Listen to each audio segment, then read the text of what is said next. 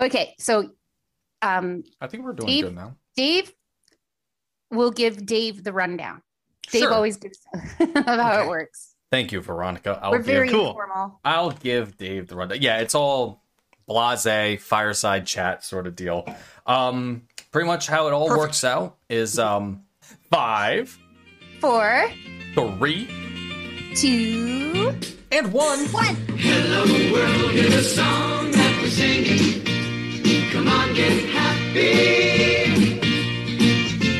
Ladies and gentlemen, mesdames, messieurs, bienvenue, welcome to the happy hour. Hey guys, welcome back to the podcast. Thanks for joining us. My name is David OJ, and I'm at MetalDave02 on Twitter.com, joined as always by Veronica. Yeah, I'm at CHILE_Pepper on Twitter. And that's it, aside from our guest. Unfortunately, Beth is unable to join us tonight, and we are the Happy Hour at Happy Hour on Twitter, Happy Hour Pod on Instagram, and YouTube/Happy Hour. Thank you for 200 subscribers on YouTube. Yes! Click that like button and click that subscribe button, influencers and such. So we actually... we're not on Facebook. We're not on Facebook. No, absolutely not. Jeez, Facebook sucks. It's the worst. We have a guest with us tonight, and I have an intro that I did not write for him. Our guest is a Montreal-based journalist and radio host who can be heard on CJAD 800. He got his start in radio on Team 990, then TSN 690. He has appeared on CTV News Channel, Canada AM, and Sky TV, Talk Sport and Talk Radio in the UK, and has written for the National Post, Montreal Gazette, Toronto Sun, and more. Wow. While more known for his love of the Expos, our guest has enjoyed a lifelong love affair with the Habs and has many fond memories of going to the Forum, including the 93 Cup-winning game, the 93 All-Star game, Patrick Waugh's last game, wow, and the last game at the Forum. It's my absolute pleasure to welcome Dave Kaufman. Dave, how are we doing? I'm great. Thanks for having me, guys. Great. So lucky. So lucky. That is a lot of history and an impressive resume. Really great stuff. It makes it sound it's funny because when I hear it out loud now, it makes it sound like everything stopped after March of 1996. But there are some fun and fine memories from the Bell Center as well. I can recall a double overtime playoff game and looking at my friend going, why the hell is Bill Lindsay taking this face off? And then the game was over. But no, there's a lot. There's a lot in there from the Bell Center years. Actually, it just doesn't seem to compare. And I don't. Were either of you lucky enough to go to the Forum? Veronica, I was not. You weren't. Okay, Veronica was. Okay. It was a special place, and I feel very fortunate that I can still close my eyes and do a virtual tour. There's something really special about that building, and it's unfortunate that the success of the team is so tied to that. And I was, of course, last week was the 25th anniversary of the last game at the Forum, and there were all kind of retrospectives, and a lot of journalists wrote pieces or did TV pieces on it. And one of the things that was mentioned, which made me chuckle, was that there was a parade that was to bring the banners from Atwater to Drummond Street. Wow. And to allegedly allow the ghosts to move to the new building. And it seems as if the ghosts made a left at Guy or something and never made it to what was then the Molson Center and now the Bell Center. I wonder where they are now. Yeah, really. Yeah. Dave and I, just before the pandemic, Beth and Dave and I made a pilgrimage out to Montreal, and we were at actually the last Habs game on a Saturday night in Montreal before the pandemic. And I remember seeing photos of you in town. Yeah. Mm-hmm. And so we went to the old Forum, and the three of us together, we were just like standing and staring in silence at the little museum that they have on the upper level there, and just soaked every moment of it in. And it's so obviously it's so different now. It's so hard to imagine. Like, it's just so, anyway, I always remember from when I was little, Are you escalators. Pardon? Of course, yeah. No, I remember the escalators too. It's funny. I remember the rush of people. I was 12 years old when we won the cup, and my dad came home the day before and said, "We have tickets to the game." His best friend gave him tickets for what was Game 5 of the 1993 Cup Finals, and just an incredible experience. But I have these vivid memories of the game being over, and us being stuck on the escalator trying to leave with pandemonium outside on St. Catherine Street, and it wasn't moving. And this was the same year as, I guess it was the 75th anniversary of the NHL? Does that ring a bell? I don't remember. I know it was the 100th anniversary of the Stanley Cup, but I think it was the 75th anniversary of the NHL. I can picture logos and this giant banner that hung on St. Catherine Street along with the escalators.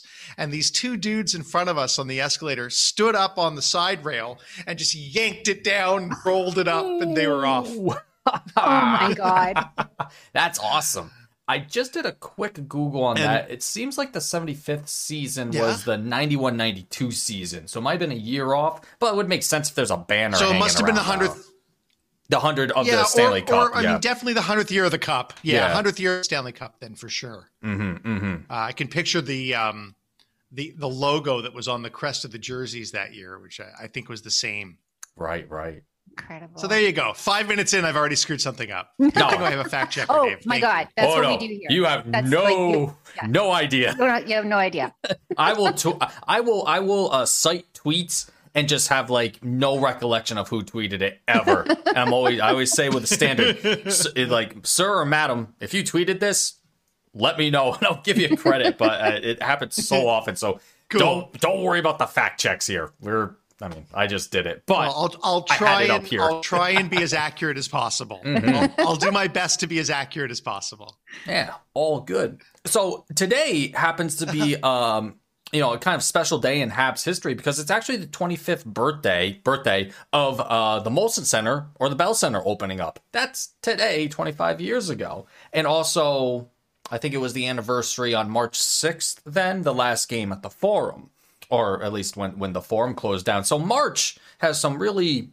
March 11th was the last game at the Forum. Okay. March 11th, 1996. There it is. And then there was... So today was, I guess, the anniversary of the toughest ticket in Montreal Canadiens history.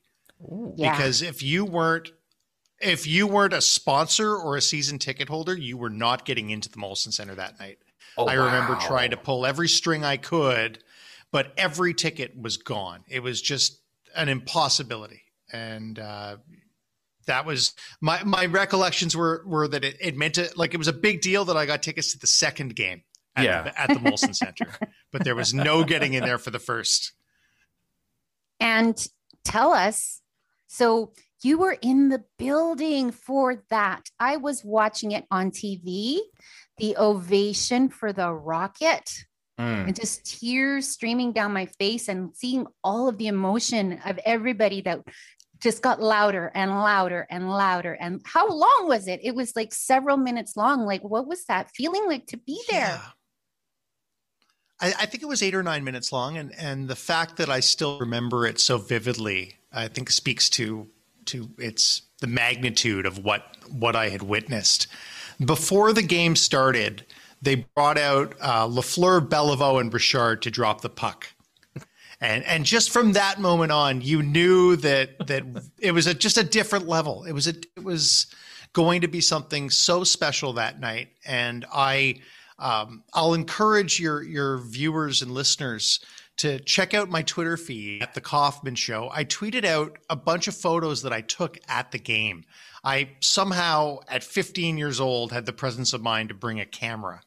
Game. Yeah. Wish I'd thought of that at 12 for the cup win. But I got some amazing photos that show you. I started taking pictures before the game even started, and you can see an empty Forum, which is an incredible shot.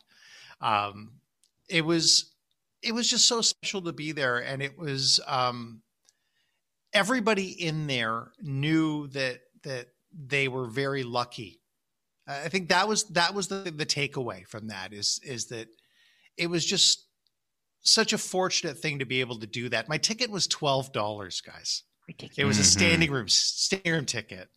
And I took the afternoon off school with a couple of friends, and we went down to the Forum, and we sat and we waited so that we could get a good spot. And we ended up center right in the Reds. You went in and you had to book it up a flight of stairs and run. And I'm telling you, when I close my eyes, I can still picture the run and where I had to go, and passing all of the old photos of the different teams, and everything about that building was just so special. And I spent my childhood outside waiting for autographs, sneaking into practices. I got to skate there one day, which was an incredible moment that I'll never forget. I liken that to, if someone told me they got to play a pickup ball game at Fenway Park or something. I think it's on the same in the same lines of that. Got to throw around a football at Lambeau. And I'm very aware that those who've come after me, the people who love the Habs and didn't get to have that, they're missing out. And in the same way that the generations before me always used to tell me that the golden age was go, when whether you grew up and saw the Habs in the 50s or the dynasty in the 70s, that was never coming back. And even though I didn't have that, and you could argue about the flukiness of the cups that we've won in my lifetime, I feel so fortunate to have that. And it's such a huge part of my growing up and being a proud Montrealer. Amazing. Awesome. That is amazing. Wow. I'm trying to think with so with the Bell Center there, have you ever had time to skate at the Bell Center, for instance? I know they opened it up like it's not like too much of a hot ticket to get into the Bell Center to skate there, but what about the Bell Center now? Could you draw a comparison actually between the Forum and the Bell Center? I know it's a hard one, but what would you think? There have been a couple of moments through the years where the Bell Center has felt that almost as if the ghost did make it for a few brief fleeting moments. One that I was there for would be I think it was Mario Lemieux's last game. And Wow. not his last game ever, but his last game in Montreal, playing for the Penguins.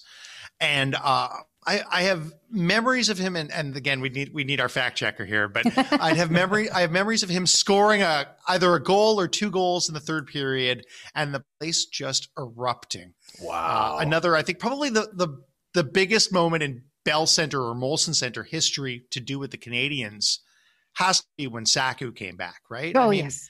I don't know if there's another moment that equals that. I think that's, correct me if I'm wrong, and you guys are probably the experts on this, but that's the most important moment of the last 25 years for the Montreal Canadiens, right? I would agree. And I can't come up with anything else off the top of my head. Were you there for that too? For Saku? No, I was in London, Ontario. I was at university. Oh. And wishing that I was in Montreal. It was at the time I was living with 7 people, all of them from Toronto. Oh, and I remember we used to hang out, and this was when the Leafs were good. They were perennially competitive, the Sundin Leafs. Mm-hmm. And I remember feeling such pride that day, and the whole room was. We'd all sit around and watch these games, and usually I'd get razzed for being a Habs fan. But in that moment, I think everybody realized how big a moment that was. And Saku Koivu is the last hockey player to have that kind of a hold on me, like the players did when I was a kid, like Patrick Waugh did when I was young, or, going back, Russ Courtnall when I first fell in love with hockey. Yeah. And it hasn't really, I haven't felt that feeling. I don't know if it's age or being jaded or moving away from sports journalism. But when Koivu came back in that moment, it just felt so important. And in many ways, what Saku Koivu went through was the last time that I really literally and figuratively lived and died with the Montreal Canadiens, where it just felt larger than life. And sometimes, Veronica, I see your tweet and I think, I wish I still had that passion that you have day in, day out. In many ways, I'm very envious of it. But I don't know how to capture it. I don't know how to take it back. And I think that, do you know Laura Saba? She We've met. Yeah. So I love her. She's got a podcast, L'Instant Canadien, with Scott Matla, but that was her first game at the Bell Center. Saku's return. The Koivu game? Yeah. God. Wow. Isn't that incredible? Wow. And that's when the hook got in Man. there. All downhill from there, right? Yeah, like, geez. No, you talk about the passion for the team, and I just don't know any other way to be about them. Like PK Subban is like, I was his number one fan. 2 days after he was gone, I was over him. I was all about Shea Weber, and it's, for me, it's the one team. Of few, Veronica. I beg your pardon? I said one of few people that just said, it dropped him like a bag of garbage. And people get furious about that and still talk about that day. But to this day. I hated that day. That day was awful. It was awful. 2 days later, I was fine. Yeah. But yeah. Well, then you subscribe to the Jerry Seinfeld rule about sports, and you don't get associated with the individual. Seinfeld, I'm paraphrasing it, but it's something like, when you cheer for a team, you're cheering for laundry.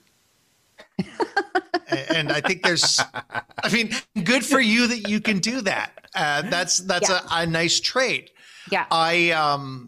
I don't have that. I will not make this a baseball conversation, but I'll just tell you that when Delino DeShields was traded for Pedro Martinez, I sobbed. It was the end of the world for me. And every time Lino came back to the Big O, I was so excited to see him and felt like he was born to play baseball in Montreal. And in many ways, I felt that something similar about PK. Mm-hmm. It reminded me that this is a business, and the Montreal Canadiens are not here for loyalty. They're here for the laundry. And luckily we have the most beautiful laundry in sports. Yeah, it's true. It is. Yeah. I won't argue that, depending on what color they're wearing on a certain night. At least in particular this season, my lord. Yeah, not the Blues. Not the Blues. They're so beautiful, too. It's so crazy that they haven't been, like, the games that they even play in them aren't that good. Either they have an off night and maybe it's in their heads, but my word, those retro jerseys. And people have been barking about a third jersey for years. This is what we get. I just find it strange. I can't remember who they were playing last when they wore the Blues, but I kept getting them confused with whoever they were playing. Was it Winnipeg? Do you know does that ring a bell? I think it was Winnipeg. It might have been. Yeah. I think it was a Saturday night, and they were wearing the Blues, and it just didn't make sense to me. And I kept. Would it be fair to say that it's kind of like if you turned on the TV on a Saturday night, the Toronto Maple Leafs were wearing red? Yeah, I guess so. It is a bit jarring. I guess their whole shtick with that particular color blue was that was the blue color that the 70 dynasty wore. The 70s dynasty, apparently that particular blue was it. So that shade. Yeah. Mm-hmm. Okay. And at least that's the reason they give. Doesn't do it for me. That means it's retro. If you're going to do the third jersey and you want to wear an old school jersey, do the one with the laces on the jersey and the dip over here. There we go. Mm-hmm. I like that. I like that.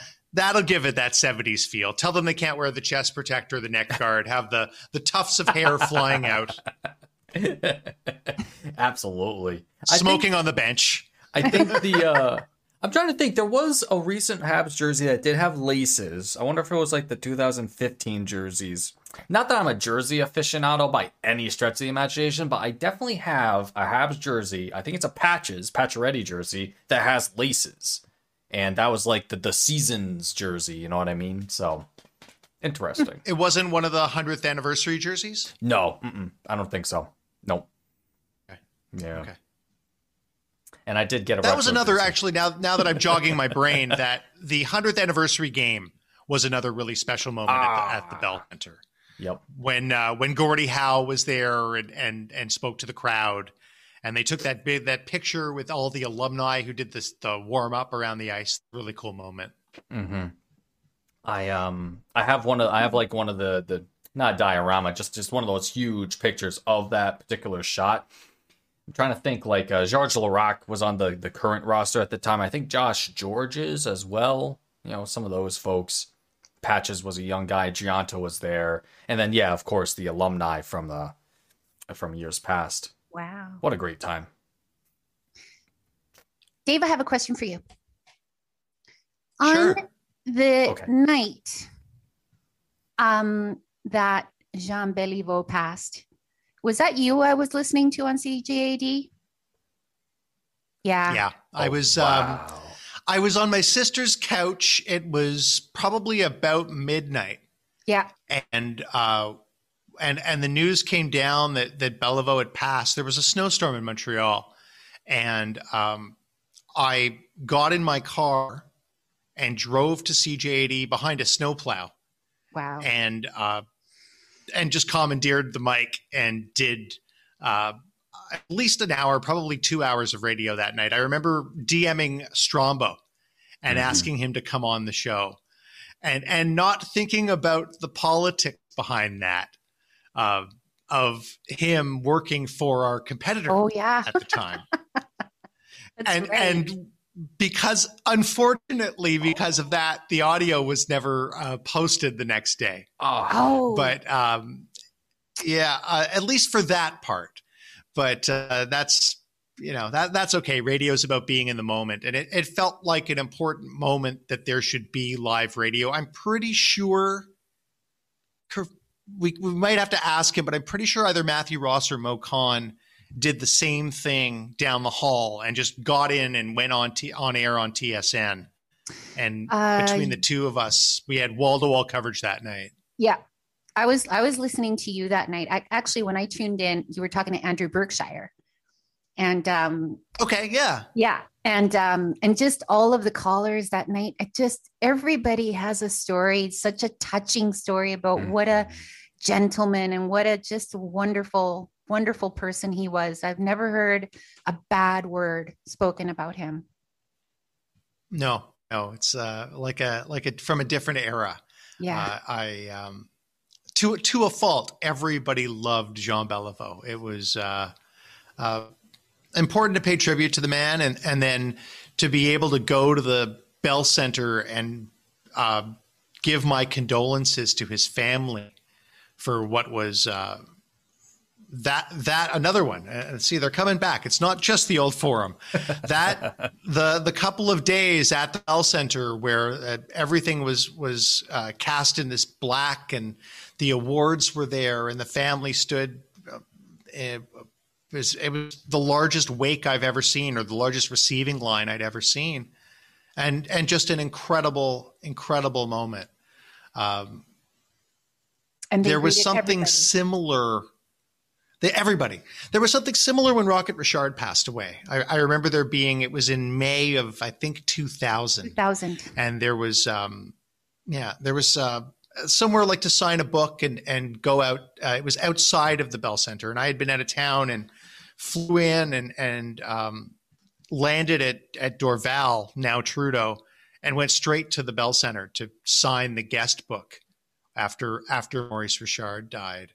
I had a next door neighbor who I think we'll probably talk about, who played with Richard, and I wanted to sign the book on behalf of my old neighbor, Mr. Getliff, who is actually credited with giving Maurice Richard his nickname Rocket.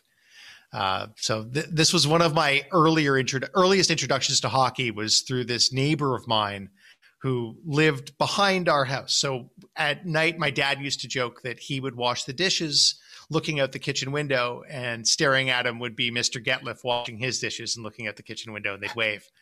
And when I believe when he passed away, which was in the mid 2000s, he was the oldest living Montreal Canadien. Wow. He played for 5 years. He played with the Bruins from 35 to 40, and then played with the Habs from 40 to 45. And used to come out and play hockey with us kids, and gave me a bunch of hockey memorabilia. Veronica, I sent you a photo last night of a program that he gave me from Chicago Stadium, which had an article on him as the brand new Bear Cub. He was a rookie in 1935 with the Bruins, and they wrote a piece on him as someone to watch when watching the game at Chicago Stadium. And then he wears the number 16. Was that the last line in that? Yeah. It was exactly. In fact, I own a Boston Bruins sweatshirt that he gave me that I have never worn and that I will never throw out because it's and yet here I am on a Habs podcast saying that I own a piece of Bruins clothing. No, but it's from Mr. Totally Getliff, respect so that it'll memorabilia. But yeah, he was just a lovely man, and learning along the way that not only is he a footnote in Montreal Canadiens history, but that he nicknamed Maurice Richard the Rocket. And the story is that he watched Richard bowl someone over in practice and skate right through him, and said, wow, when he went through whoever it was, his eyes lit up like a rocket. And Dick Carroll from the Montreal Gazette, who was the sports writer at the time for the Gazette, overheard him and started to use that as Rocket Richard from there on out. So really cool. And of course, in his own right, he was a great hockey player. He was a third liner. He scored 5 goals in one game. Turns out that was a game where he was taken off the third line and he was put on a line with Elmer Locke. And after Mr. Getliff died, his son told the Canadian press that he said that he could have scored, I think he said something like he could have scored 70 goals a year using only a broom if he had gotten to play every day with Elmer Locke. Yeah, those stories. I've had shivers 5 times already since we started talking. Oh, good. Yeah. I have a story for you. Remember how I told you? So I have a friend who was a work colleague of mine, and we're still friends. We're still in touch, but he is a Montrealer, born and bred. He's working in Toronto now, but he's so hilarious. His name is Mark Dupont. And I had he's just such a goofball and so normal. I had no idea that he came from a family. And so I was telling him that I was listening. Pardon me? Said like the rest of us? No, he comes from a family. Okay. I did not know. I was telling him, actually, we were talking about, because it was right after Monsieur Béliveau had passed. And so we were talking about it the next day, because he's not a huge Montreal Canadiens fan, but he loves to talk about things. So he came to talk about this with me. And I told him that I was listening to you on CJAD. And he said, oh yeah, that station is named after my grandfather, Charles James Arthur DuPont. Yeah. I'm like, wow. Who are you? What? It's just so nuts. Like, oh yeah. That's really cool. And he that kind of stuff had never come up in conversation. You can tell your friend that I not too long ago, I like to go walking in the Notre Dame de Neige Cemetery. It's just this incredible, beautiful, historical place. It's in Côte des Neiges, and in fact, Rocket Richard's grave is there, and it's this beautiful, beautiful gravesite. But you can tell your friend that I passed Arthur DuPont's grave not too long ago, and I was like, hey, that's so cool. So yeah, that's wow. Talk about Montreal history. That's really neat. And the station just celebrated their 75th anniversary in December. Such a legacy. I mean, it was when I first got the opportunity to be on air, all I could think was this was the station that was on 24 hours a day in my grandparents' kitchen.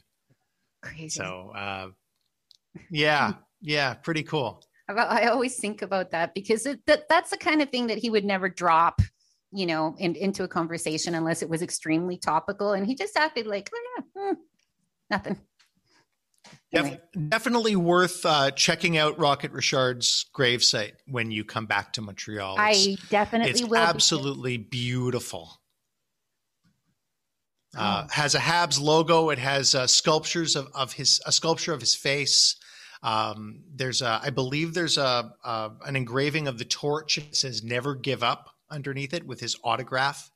It's really, really special. That's something. Did you meet him ever, Dave? Yeah, a few times.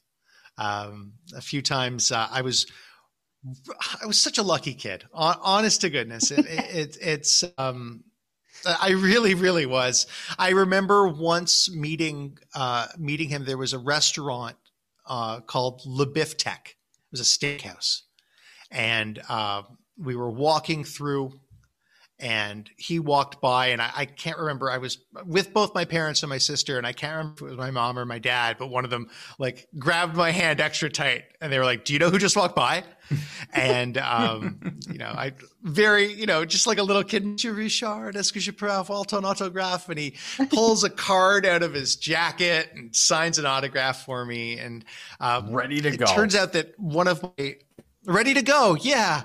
My great uncle worked with him at it was a company called S. Albert. They did home oil.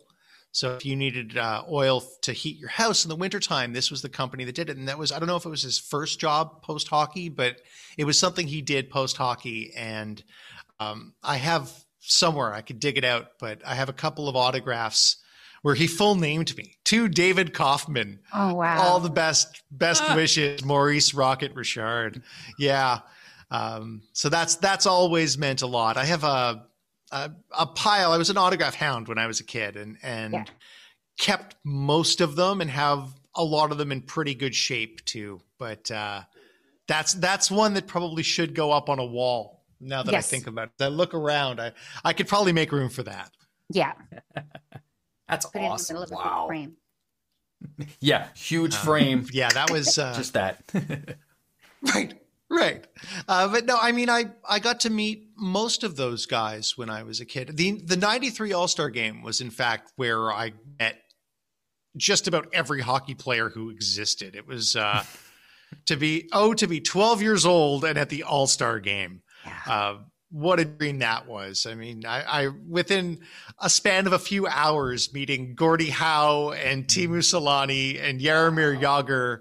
And actually maybe Selanne was the next year. I remember meeting Selanne before a Jets game in Montreal. But Bure and surreal to watch Pavel Bure, but also as a Hab to see Valerie Bure walking into the forum with Candace Cameron at the time. That was I was trying to remember her name. DJ Tanner. Exactly. I remember standing. There was an entrance where the players would come in. It was like a media entrance as well, and I was on the inside at that point, and I was getting Gil Stein's autograph, who was the commissioner of the NHL at the time. Wow. And I could see Wayne Gretzky walking in out of the corner of my eye. And it was just like, Mr. Commissioner, sir, can we please make this quick? Because it's Wayne Gretzky over there. Oh, that's a good one. Yeah. Hurry up. You know what? And it's funny. Exactly. I remember meeting Dick Irvin that weekend. Wow, man. That's incredible. And him saying to me, "Do you realize how lucky you are to be here, that you were able to get a ticket, that your parents let you go, that they were able to afford to allow you to be here right now?" And he kind of knocked some sense into me and allowed me to realize that this wasn't something that happens every day. And to try and bottle those memories in a way that I might not have had he not sort of read me the riot act. It was just his birthday, wasn't it? It was, and he just got the vaccine as well. I think Oh, Dave great. Stubbs was That's tweeting good that. news. He's in his Yes. 90s That now, I think. he just got the vaccine, and it was done at the Bill Durnan Arena, which is the goalie who had a very short but illustrious career. I think he only played 7 seasons for the Habs, but won the Vezina 6 times. He was an ambidextrous goaltender. Oh my God. And I believe it was Stubbs who was pointing out that it was very cool that Dick Irvin Jr. was getting the shot at an arena named after someone who had played for Dick Irvin Sr. Yeah. That is pretty Wow. good. It's just so much rich history there. Have you ever met up with Dave at any point? Dave Stubbs, that is. You know what? I don't think we've ever met. I have interviewed him a number of times, but I don't think I've ever met Dave face to face. No. So Veronica's the only But I one. do love that the NHL was like, let's create a job for this guy. Oh yeah. Because he's just such a treasure trove of knowledge of the history of the game. And I think that's really important. And I think I don't know this for sure, but I get the feeling he can flex those muscles more than he could have for the Gazette. So it's to the benefit of everyone that he gets to do that. And maybe the next step is to be the official historian of the NHL. I don't know if that's a position that they have. I know in Major League Baseball, John Thorne has that position. And if you ever watch any of the Ken Burns baseball stuff, they always talk to John. He's an incredible follow on Twitter as well for history and for the history of baseball. But I liken Dave to the Montreal or Canadian equivalent of that. Right. Absolutely. Right. For sure. Yeah, Veronica, I think, is the only person, at least among us here on the podcast presently, that's actually had a lunch with Mr. Stubbs. How fancy. Nice. How It was a posh. coffee, actually, Oh, but it ended up coffee. lasting like an hour and a half. That's nice. Great coffee. Isn't that nice? He was in Vancouver at a time when he was still covering the team. Oh God, it would have been around 2011, maybe. And we followed each other on Twitter. And he sent me a note, and he said, "I have time for a cup of coffee today. If you can come join me." I'm like, "Yes, Okay. Yeah. coming."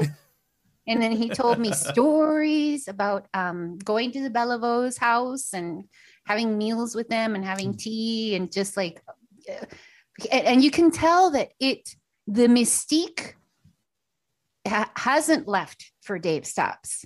Oh. Like he can't find my words right now, but he becomes like very emotional when he's telling these stories. He knew these people, and so these players, and has been around the team, and he has a huge respect for them. As a fan, moments like that are great because you kind of just shut up and listen and soak it all in, and you can't always be in the room, but how cool is it to get to talk to someone who was? Yeah. And that's I've had a lot of opportunities to talk to people who have been in those rooms and seen those things, and my brain is always just like, shut up, Kaufman, just shut up, just take this all in, because who knows when you're going to get an opportunity like this again. Mm-hmm. I know that whenever we do have Mr. Stubbs on, it's a pretty easy podcast. He usually we ask him one question and that's the hour. We got it. But he is so good, and he's so free with his time too. And he's an incredible person, be it, talking hockey or just, shooting whatever it is about the team. He's a fantastic guy. So I at least wanted to mention that about him. He's great. Last time we had him on was right after Henri Richard had passed. And that was around this time last year, right? It was just before the lockdown last year. Yes, because the funeral was canceled. Yeah. Yep. The funeral was they said that it would be a private ceremony because of the coronavirus. Mm-hmm. Oh yeah, I guess that would be really thrown a wrench into everything. Yeah. I was about to say, for listeners, I think this is like the first year of our pandemic season, I guess. Because remember, at least for the podcast, because when that happened, NHL shuts down, and then, us here are thinking, what are we going to talk about for a while? And it was all coronavirus stuff, unfortunately. So, but I mean, it kind of Trump. and that just So it seems like we're starting to finally actually round the corner when it comes to We're in year virus. 2 of the pandemic podcast now. Yeah, essentially, but things are on the uptick, I think. So vaccines are getting out there. Get shots in people's arms. That's the new. Let's we can hope do so. it. Yeah, From your lips to God's ears, man. Absolutely. That's everything, and it's great. I know you're in New York State, Dave, and it's nice to finally see America doing a little bit better.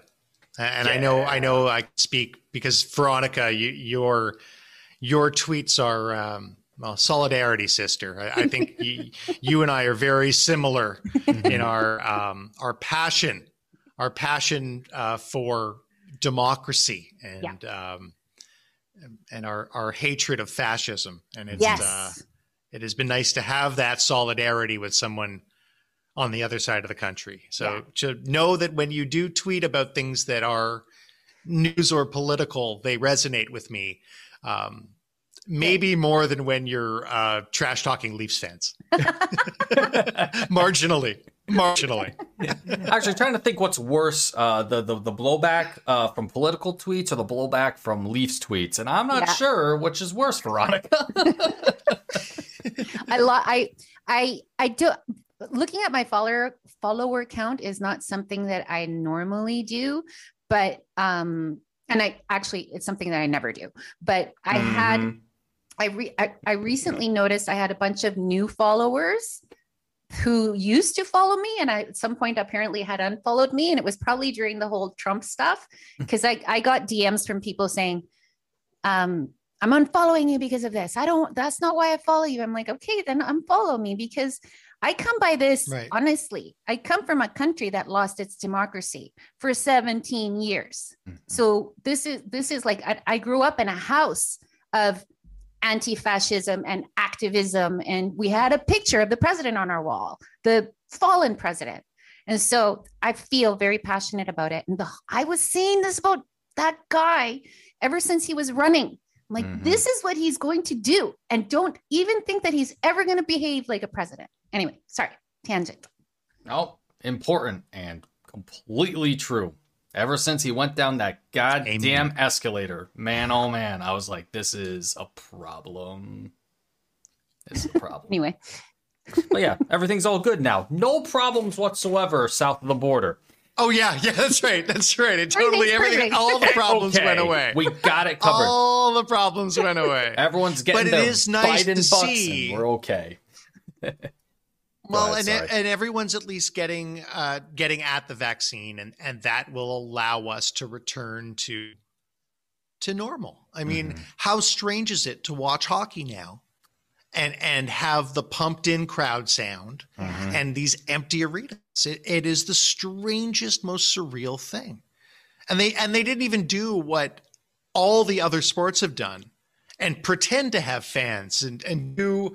I mean, if I tilt my camera over here and you look into the corner, you can see the cardboard cutout of my nephew and myself from that sat on the left field line in Buffalo this year to watch the Blue Jays. For just a second, I thought it was a real child, and I was thinking, "Oh my God, what is that poor child doing?" I mean, he's just. Like, I thought he was like huddled, like. If you leak, I have a behind the plant. Corner. That's right. That's. Oh, not a poor child. Veronica, call social services. But yeah, it's absolutely crazy. Speaking of the jab in the arm, how is that rollout going in Quebec? Because I, Megan really McCain, co-host of The View, don't know when I'm going to get the shot. It's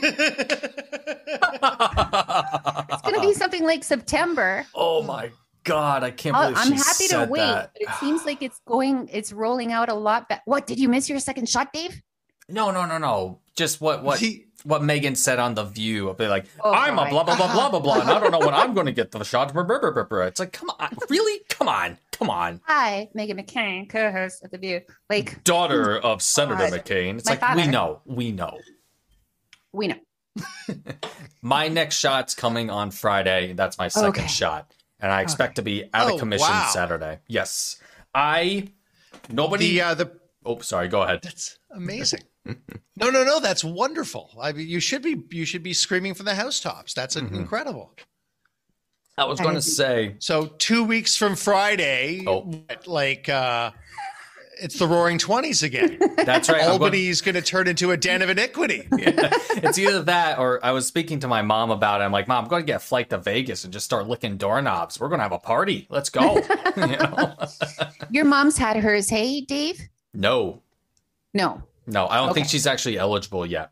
I'm eligible, and it's not a red light, but I have a comorbidity because of my Right. white blood cell issue that I have. It's not a problem.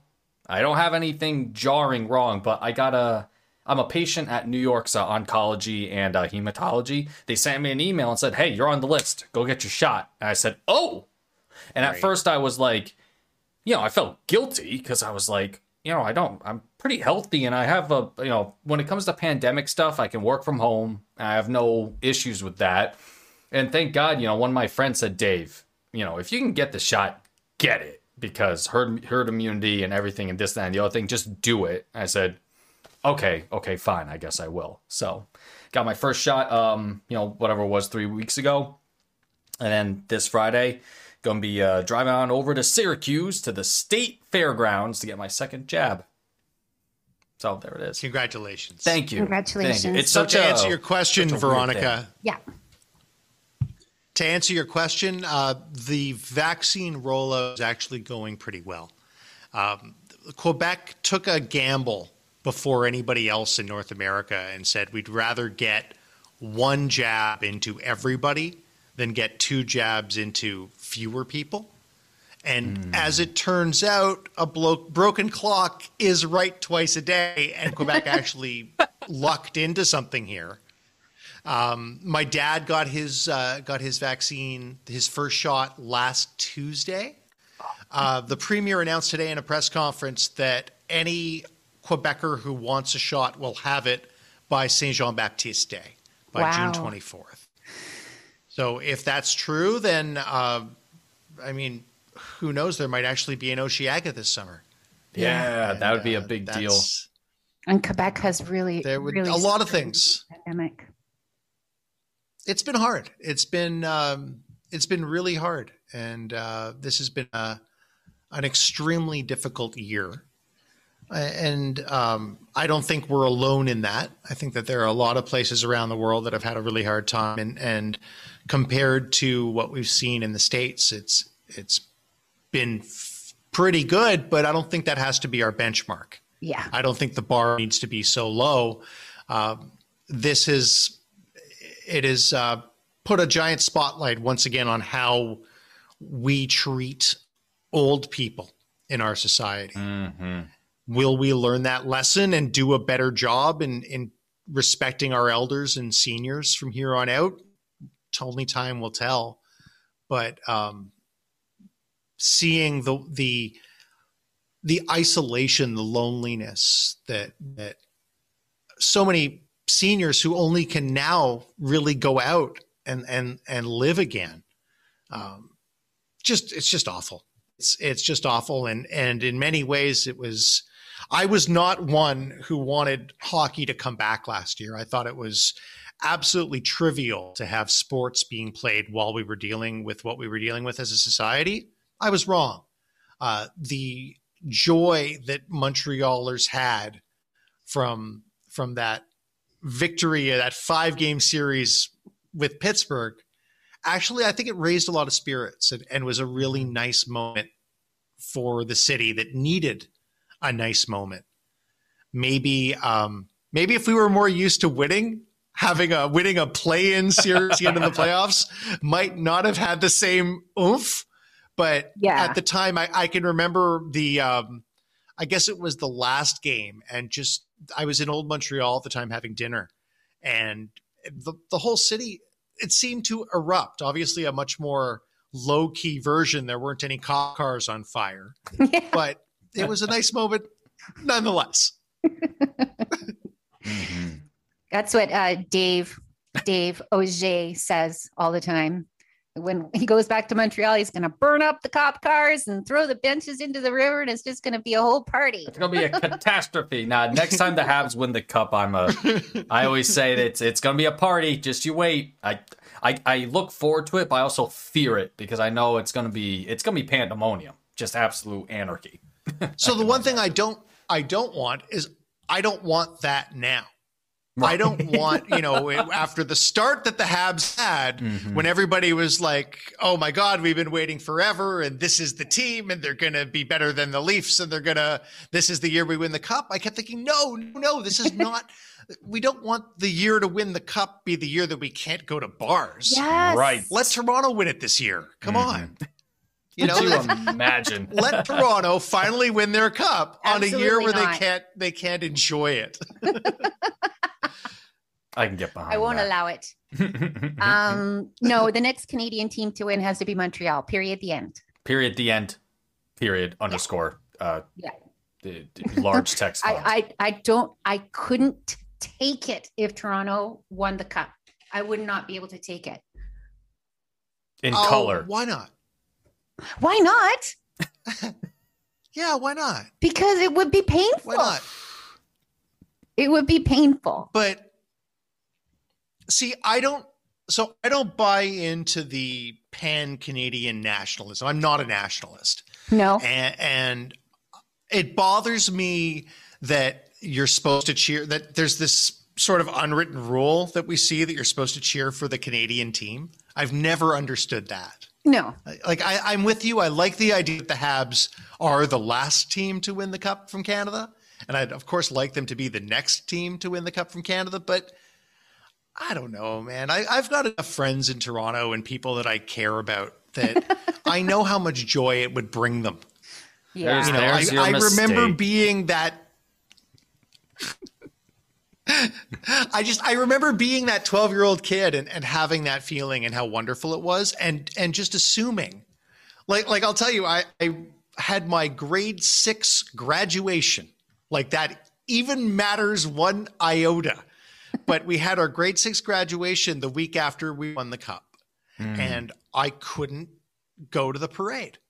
And the whole time I was like, oh, you know what? I'll get to the next parade. Because there's going to be another parade. We've never gone more than 6 years without winning a cup. So I'm still waiting for that parade. And when it happens, I will be as excited as I was when I was 12 years old. But I wish that feeling on others.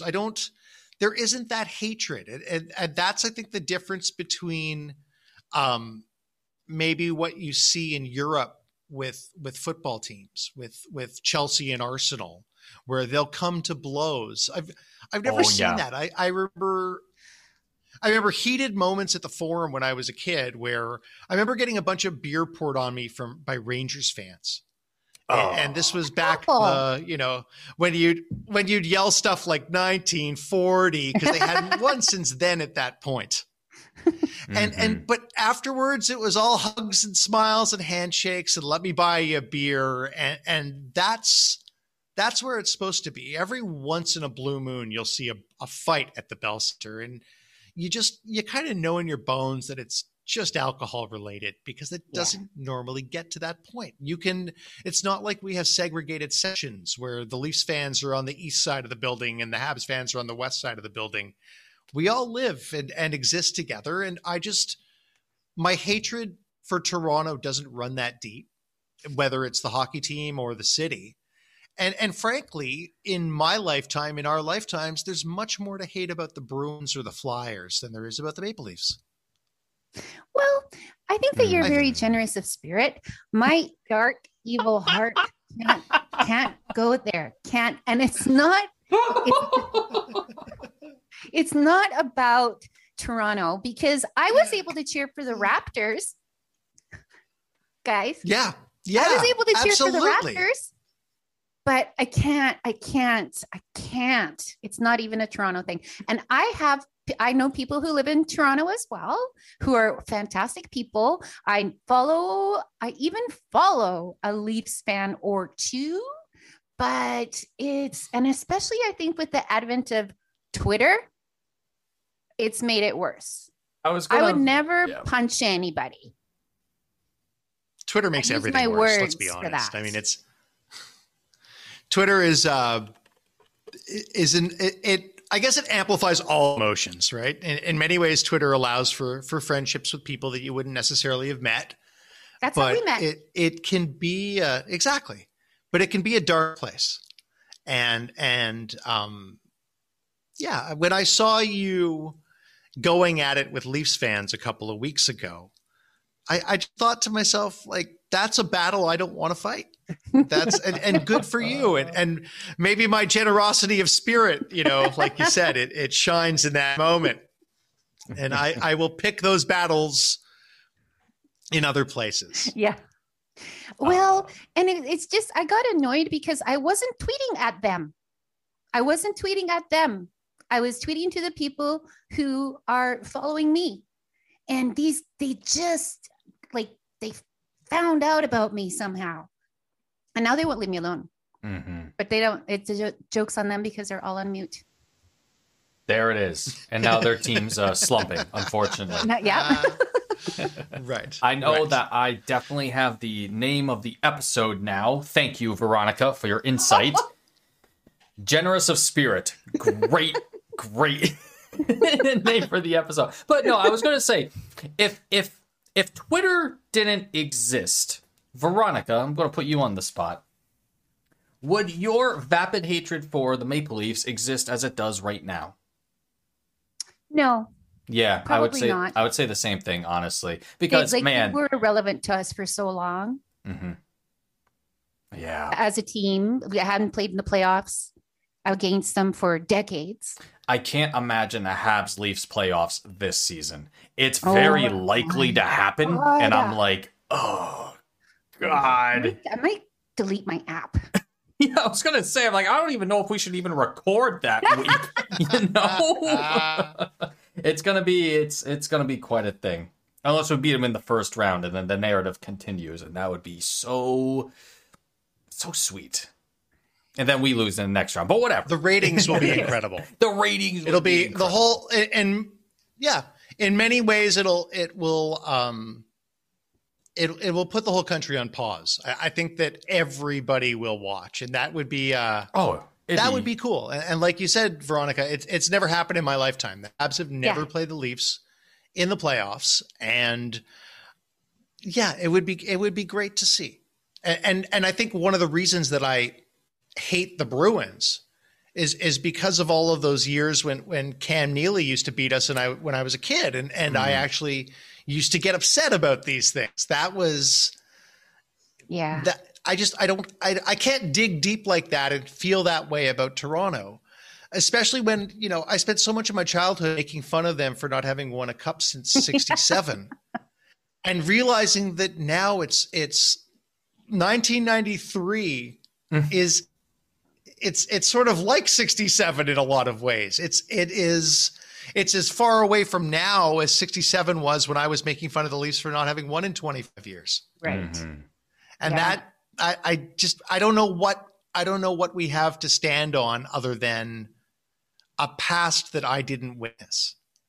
And I think that might, if you had all of those cups, if you had that dynasty in the 70s, and then you could say, well, you guys haven't won since. And the Leafs, I think they won a few cups in the 60s. I think they did better than the Habs in the 1960s. They had quite a team back then. Montreal in 67? I think they did, yeah. Pardon? Didn't they? Yeah, they beat the Habs. Their last cup, they beat the Habs. Yeah, they did. Photos in black and white. But yeah, I think that one was in color, actually. I think that you can find. I think it was. Okay. It was before the moon landing. It's true. It was during the Cold War. Before or after the Cuban Missile Crisis. Just around there was when they got their cup, Right. Yeah, exactly. Oh, those poor guys. But no, they're due, and I was happy for the Rangers in '94. I was happy for the Blackhawks when they finally did it too. And it's about the fan bases, and it's about getting that feeling. And I'm so lucky that I got to experience that and I got to see it. I have these, my memories are a little fuzzy from that game in '93, but when they won and they all jumped on Patrick and started celebrating, it was on the opposite end of the rink. I was sitting in the Reds with my dad. We were about 10 rows up in the corner, but we were on the wrong side of the ice for the celebration. And I remember at one point, Stéphane Lebeau realized that there was this whole other half of the Forum that he could go celebrate with. And he just skated over to our side and the place just went nuts. To bring it full circle to those Forum days, so much of it is equated with success. And of course, when you're young, it puts a veneer on everything too, and makes it so much more special because, there's the passage of time. But in many ways, the Forum helped me grow up. I mean, it was a building that meant so much to me. I remember it was accessible in a way that it isn't now. If you want to go to a hockey game now, and let's. Oh, you're frozen. Oh, yep. Oh, no. Oh, no. This was going to be a very good little segment, too. I can just imagine. Oh, shit. Oh, I lost you. There, you're back now. You're back. Okay. Good. All right. Phew. I was like, how long was I talking? Where did I? The You were like, if you where go did I to get the cut out? Forum- The Forum is accessible in a way that isn't now. So in a way that isn't today, just financially. Yeah. So I remember being able to go on a date when I was in grade 8 and go to the Faubourg to an afternoon movie and then walk down the street to the Forum, pay $10 for standing room. And that's a world that doesn't exist anymore. No. And that just makes it feel so special. And I don't know if a 12-year-old kid today has that. I genuinely don't know. I can't put myself in those shoes. Yeah. But I know that at the time it felt special. I was, being in that building was an incredible feeling, and it all just seemed larger than life at the time. And I don't, maybe for you, maybe for your listeners, it still has that appeal. It doesn't for me. I wish it did, because it brought me so much joy. But you're still watching the games. Not every game, not as frequently. I know.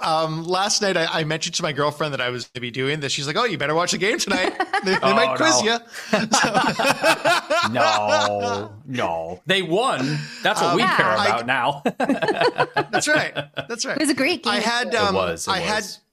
It was. It was a great game. I had season tickets from when the Expos left until 2012 or 2013.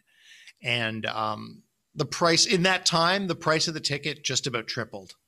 And I just thought it's not worth it for me. It was at $30. It was worth it to sit in the Grays. At $100 plus wanting another, couple of grand for a playoff deposit for something that they then want to roll over and I'm probably not going to see again. A little tougher of a sell.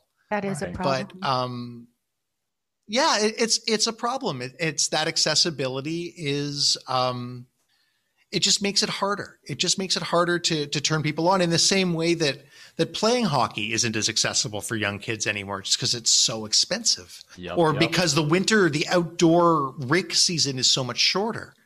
So it changes who can participate and it makes it more of an elitist pursuit, which it definitely wasn't when I was a kid. No. We had to talk about this a few weeks ago, didn't we, Dave? About how golfing, downhill skiing, hockey, those are all sports that you have to be financially set if you're going to pursue it as a, as a dream or a career. And it's just like, I couldn't do that for my son. Yeah. I know. Right. Yep, when I was a kid, growing up with my grandpop in the woods in upstate New York, yeah, we weren't playing hockey, but I played soccer with my mom, and I grew up playing soccer. And it wasn't until I had a career where I said, you know what, I want to try skating and playing hockey. And 5 years ago, I gear up, join an adult league, and I play whenever I can now. So it's definitely good for you. It's too bad. And yeah, thanks. No, it was a cool step. I run their website. What's the name of the team again? The Rensselaer Rejects. The Rejects. Just the best. There was a bunch of adult leagues around. I've seen Rensselaer on the highway. Yeah, I've seen that highway sign for Rensselaer. It's there. Yeah. It's there. But yeah, all the adult leagues, have pretty much established players, and you go to a stick and puck at a rink, and essentially the guy that started the team just saw guys that were standing by themselves. They're like, "Hey, you want to be on a team?" Didn't matter skill, nothing. Just how old you were, didn't matter. You want to be on a team, here you go. And now we have 100, 150 people that are in and out, playing games with us and whatnot. So it's really cool. So, trying. Could I give you guys a good story about accessibility? I would. Being a kid. Because you are being, number one, generous of spirit and generous of time. We are at our hour. But this sounds like a good conclusion. Yeah, I think maybe. So please. Maybe you can be the judge. If it's not, then we'll find something else to end on. Okay. So again, early 1990s, and maybe you could help me out with the dates here. But I managed to get tickets to it was the Junior All-Star game. So it was the QMJHL versus the WHL and OHL All-Stars. And on the QJHL team was Alexandre Daigle. And on the OHL All-Star team, OHLW, was Eric Lindros. And it was Eric Lindros' first appearance at the Montreal Forum. And it was, I'd say it was a big deal, but truthfully, the building was like a third full. But I remember it feeling like a big deal for me. And I remember I'm sure you guys remember too, the hype around Lindros. Mm-hmm. Oh, yeah. When he was coming up and playing for the Oshawa Generals, and everybody thought that he was the next Gretzky, and everybody said that Alexandre Daigle was going to score a bajillion goals in the NHL. And it was a moment, and I wanted to be there. I wanted to see it. And the ticket might have been $5, might have been $10. It was nothing. And I went with a neighbor of mine, and I remember at one point walking through one of the corridors and seeing John Slaney. Do either of you remember that guy? Remember that name? Sweeney? Slaney, Slaney. No. He scored the game-winning goal for Canada in if it wasn't the first World Junior tournament that everybody gave a damn about, then it was at least the first Juniors tournament that I gave a damn about. It was in Saskatoon, and they beat Russia. I think it was like Kent Manderville and Pat Falloon era World Junior team. And John Slaney beat the commies. He scored a slap shot and beat the Russians. And it was the USSR at the time. And when I saw him, he had just been drafted, I think, by the Capitals. And I was so excited to see this guy. And he was so thrilled to be recognized. He ended up having a great career in the AHL. And I think when he retired, he was the all-time leading defensive scorer in AHL history. Wow. But I remember just thinking it was so cool in this moment to meet this, Canadian hero that I would walk by 1,000 times now, but somewhere I still have that puck, and I was really excited.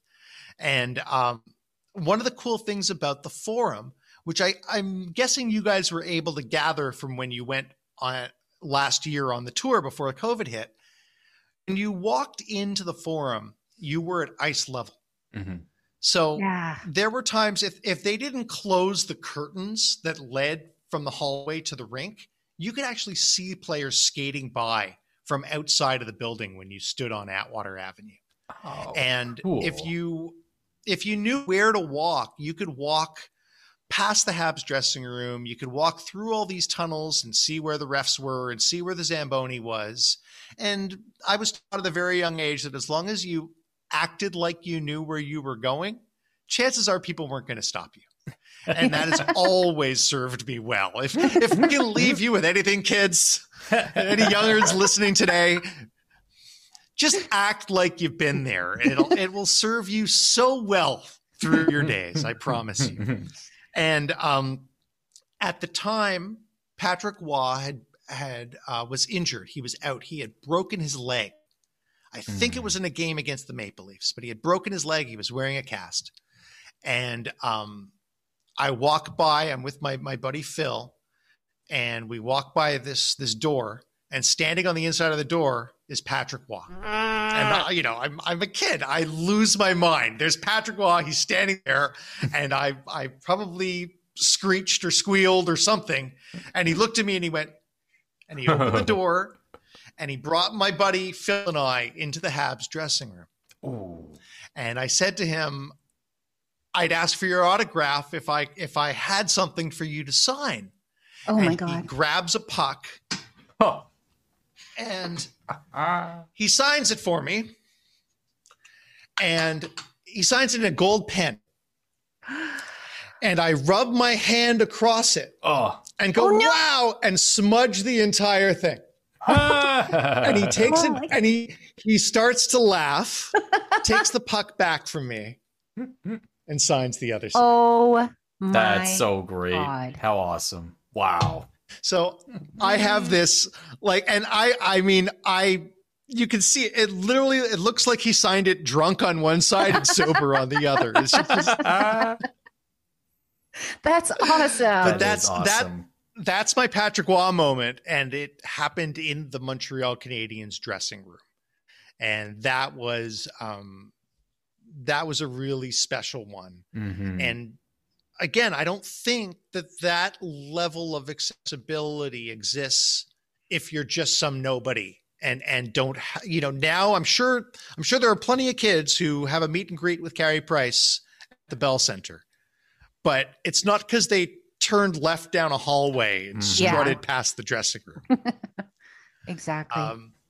So that's one of many. As I think about it, there was a time when I was standing outside for autographs, and Kevin Haller, who was I believe he was a defenseman with the team in the mid '90s, invited me and my buddy in to watch practice.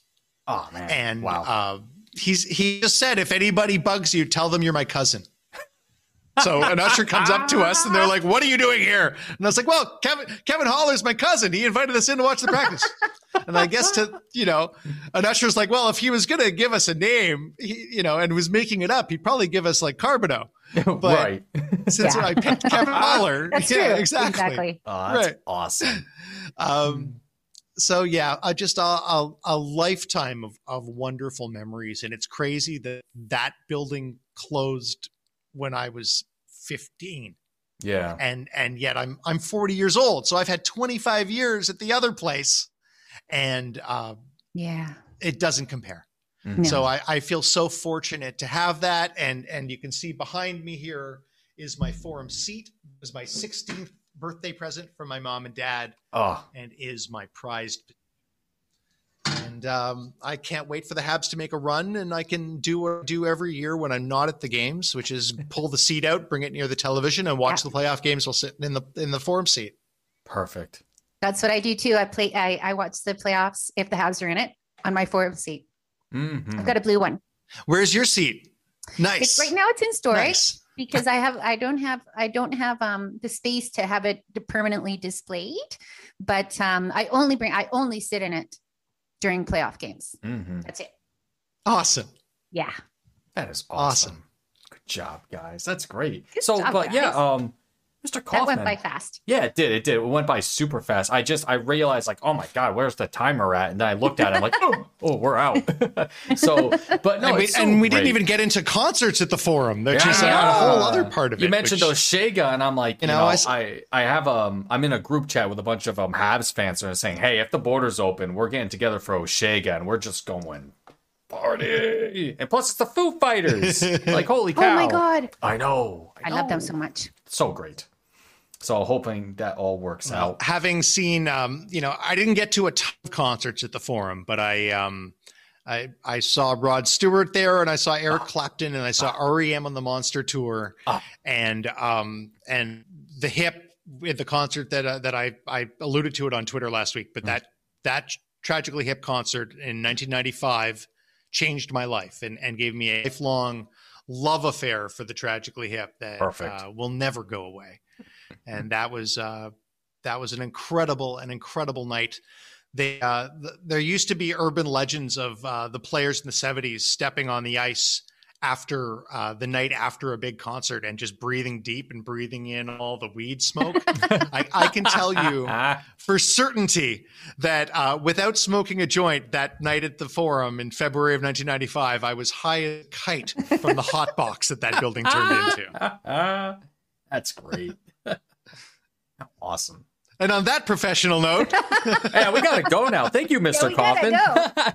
No, that was awesome. Thank you so much for coming on, and I guess we'll start our fade out now. Yeah. So goodbye, listeners. Thank you all so much. And watchers, viewers. And watchers and viewers. Remember, hit the like button and the subscribe button. And also follow Dave Kaufman at The Kaufman Show. Correct. At The Kaufman Show on Twitter. He's generous of spirit. Generous of spirit and time. Thank you, guys. So yeah, we'll start the fade out now. I don't know if you have to